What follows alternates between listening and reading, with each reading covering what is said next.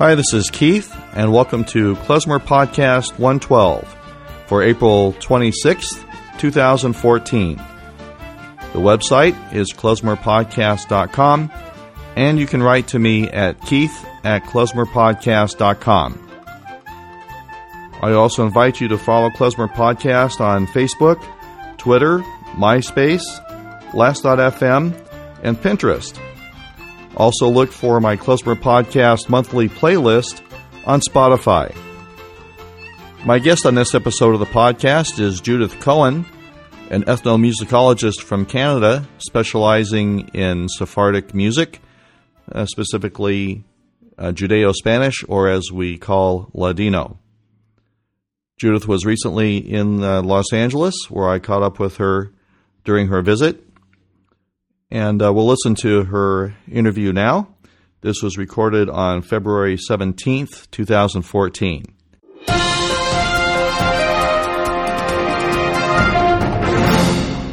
This is Keith with Klezmer Podcast, and we're actually in Los Angeles vicinity today, visiting with Judith Cohen from Canada, here for some Sephardic activities. Judith, welcome to Los Angeles. Thank you. Nice to meet you, Keith. So, explain to us why you're in Los Angeles and how that carries on with your major work that you're normally involved with. Well, first of all, I'm not really sure what is the major work that I'm normally involved with. But the event that brought me down is at UCal Riverside, and it's not a Sephardic event. It is sort of. It's a colloquium on medieval Iberian music in the three main religions of medieval Iberia, among the Muslims, Jews, and Christians. And because Sephardic music is so often presented or mispresented as medieval, and I'm using big, thick quotation marks around medieval, they asked me to basically explain why Sephardic music isn't medieval, so my role in this medieval colloquium is to explain why what I do isn't medieval. But I'm also a medievalist. Before I did my doctorate in ethnomusicology and Sephardic studies, I actually did a master's in medieval studies. So I do have a general... So you know what's medieval and what's not medieval? I try. I mean, these days, now that as soon as the Middle Ages is over and no one is really sure what that is, everybody says early modern instead of Renaissance. I don't really know what's what anymore, but I try. But I'll be focusing on Sephardic narrative ballads, and I say narrative ballads not to confuse them with the idea of the sort of popular love song that people call a ballad, but the old narrative ballads, because in many cases their words do go back to the Middle Ages or early Renaissance, to around the time of the expulsion, but the tunes don't. So I'll be presenting those and talking about the ballads and singing some of them and showing how they move around different places and keep the same story in different ways. And so how did you get interested in that subject area? Sort of backwards. I was a folk singer anyway, and I finished my bachelor's in English, honors English, and I saved up, I don't know, $100 or $150, it's a long time ago, and I bought a one-way ticket to Europe, and I hitchhiked around Europe for a year, and I ended up in Spain for a few months, largely because it was cold, and the alternative was staying somewhere else and buying a winter coat. And this is still under Franco, so I lived in a small village, and I learned Spanish and Catalan and about Spain, and then everybody was arrested in my village because they were speaking Catalan in the schools, and it was still under Franco. So I took the boat to Turkey for about the equivalent of maybe $40 on a student ticket, although I wasn't a student anymore. And I got to Turkey and was hanging out in the Istanbul Bazaar, and somebody took one look at my profile and called out Shalom. And I didn't know anything about history or Sephardic anything, and I said, Shalom? Like, what do you mean, Shalom? Who are you? And he said, well, aren't you Jewish? And I said, well, what does that have to do with being in Turkey? And that's how I learned about Turkish Sephardim. And eventually I went home and I did a master's in medieval music on women musicians in the three religions of medieval Spain. Partly because I had a women's medieval ensemble and people kept asking if women performed in the Middle Ages, so I wrote a thesis about it. And then I kind of added everything up. I said, well, I'm Jewish, and I know Spain, and I know Morocco, and I know Turkey and the Balkans. Did a lot of Balkan music and dancing. And I know medieval things and what isn't medieval, and maybe I should work on Sephardic music. And at the same time, I met the great Samuel Armistead, who passed away last September, who lived here in California. He taught at Davis, UC Davis. But at the time, he was in Philadelphia, and I met him, and he said, well, why don't you go into Sephardic musicology? We need you. So that came around the same time, and basically that's how. So we need more Sephardic musicologists. We probably still do. Probably still do. So short question, long answer. I am doing two things here related specifically to my work with Sephardic music. One is tomorrow at UCLA in the music department, and one is Wednesday at UCLA with the Spanish UC Ladino group. So I'll be giving them kind of whatever you want to call it, lecture recitals or lecture demonstrations about my work with Sephardic music, but also with music in the lives of the hidden Jews of Portugal. So the repertoire is not solely in Ladino language then? Which repertoire? The music of the Iberian Peninsula. Well, the Sephardic songs that I sing in any case are mostly in one form or another of Judeo-Spanish, very often mixed either with Hebrew or with a local language with bits of Turkish or Greek or Moroccan Arabic. And the crypto-Jews or hidden Jews of Portugal really only sing in Portuguese except when they've learned new songs, very, very recently from Israel or Spain or something. Or Shlomo Carlebach. A lot of the the crypto-Jews who live in the cities, who live in Lisbon and Oporto, and have a small community, often use tunes from Shlomo Carlebach because they like them. And they don't feel any particular attachment to Sephardic culture.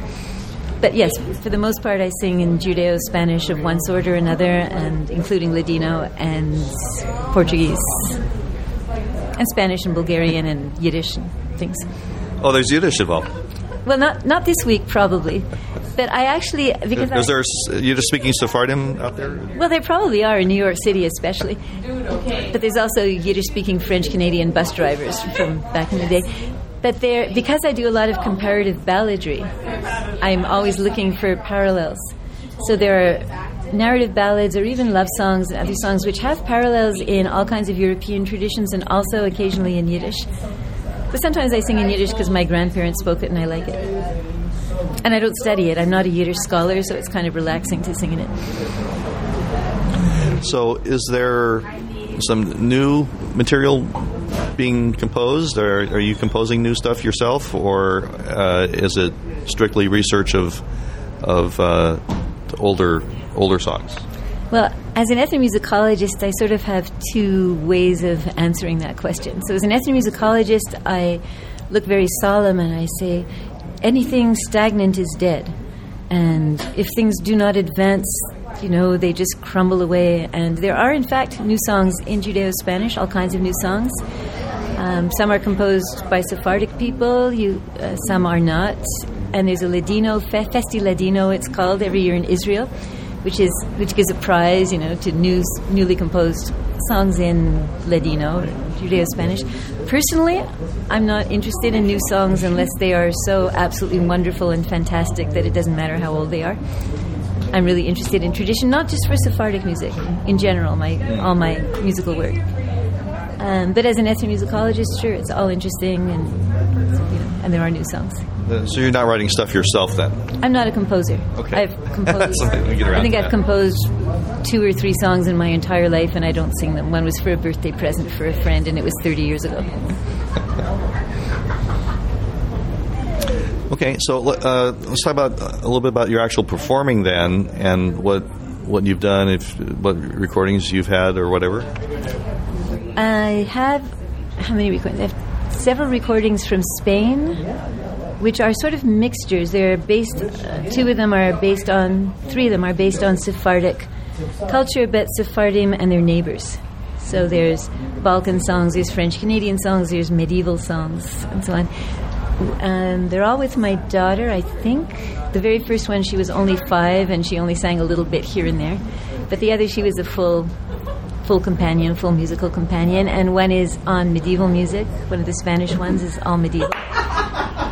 And 2 of them are with Eduardo Paniagua, who's very well known in the early music and sometimes Sephardic, and even to some extent klezmer scene.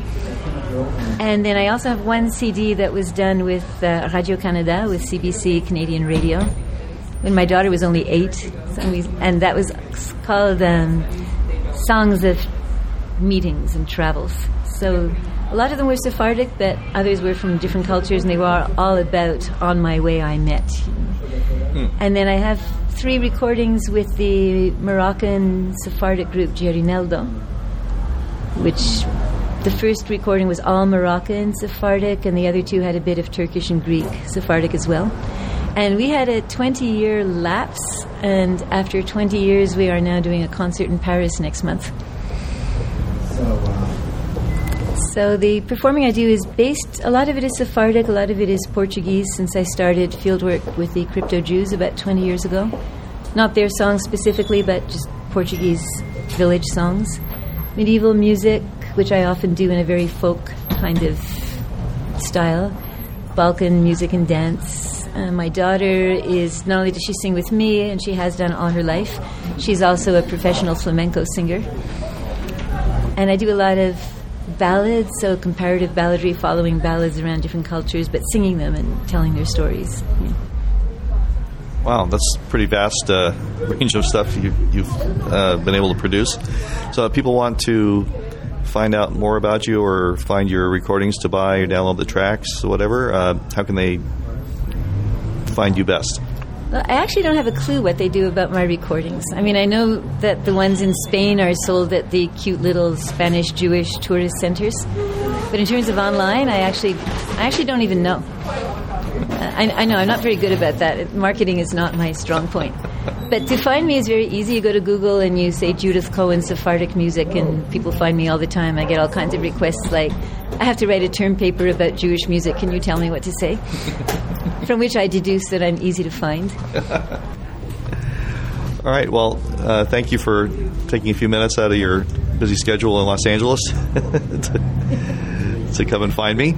And hope you have an enjoyable colloquium and the next 1 or 2 that you're headed out for as well. And pleasure to meet you. It was great meeting you, Keith. Thanks for checking me out and coming to find me, actually. All right. Thank you.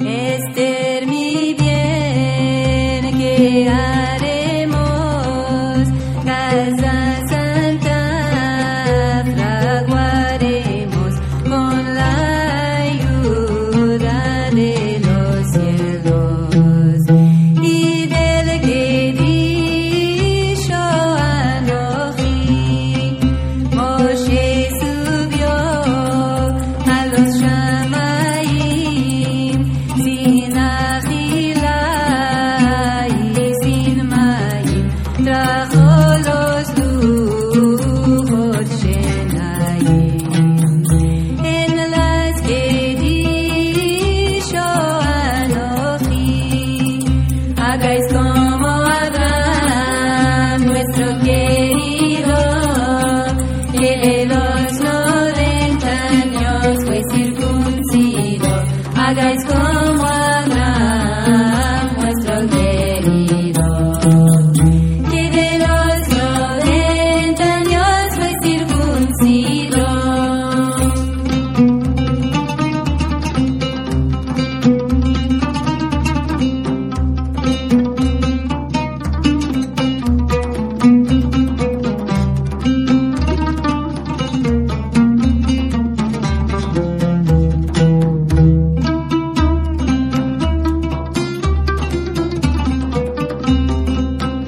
Hagáis como Isaac, nuestro querido, que dio su garganta al degollidor.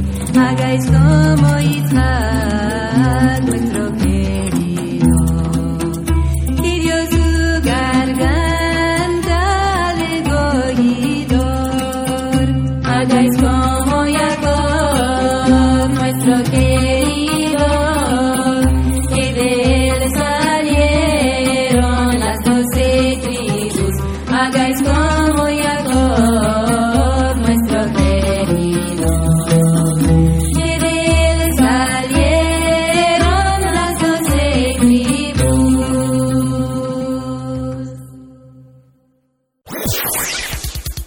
Hola, soy Gastón y Johnny de Tiembla el Moel desde Argentina y nosotros escuchamos klezmerpodcast.com.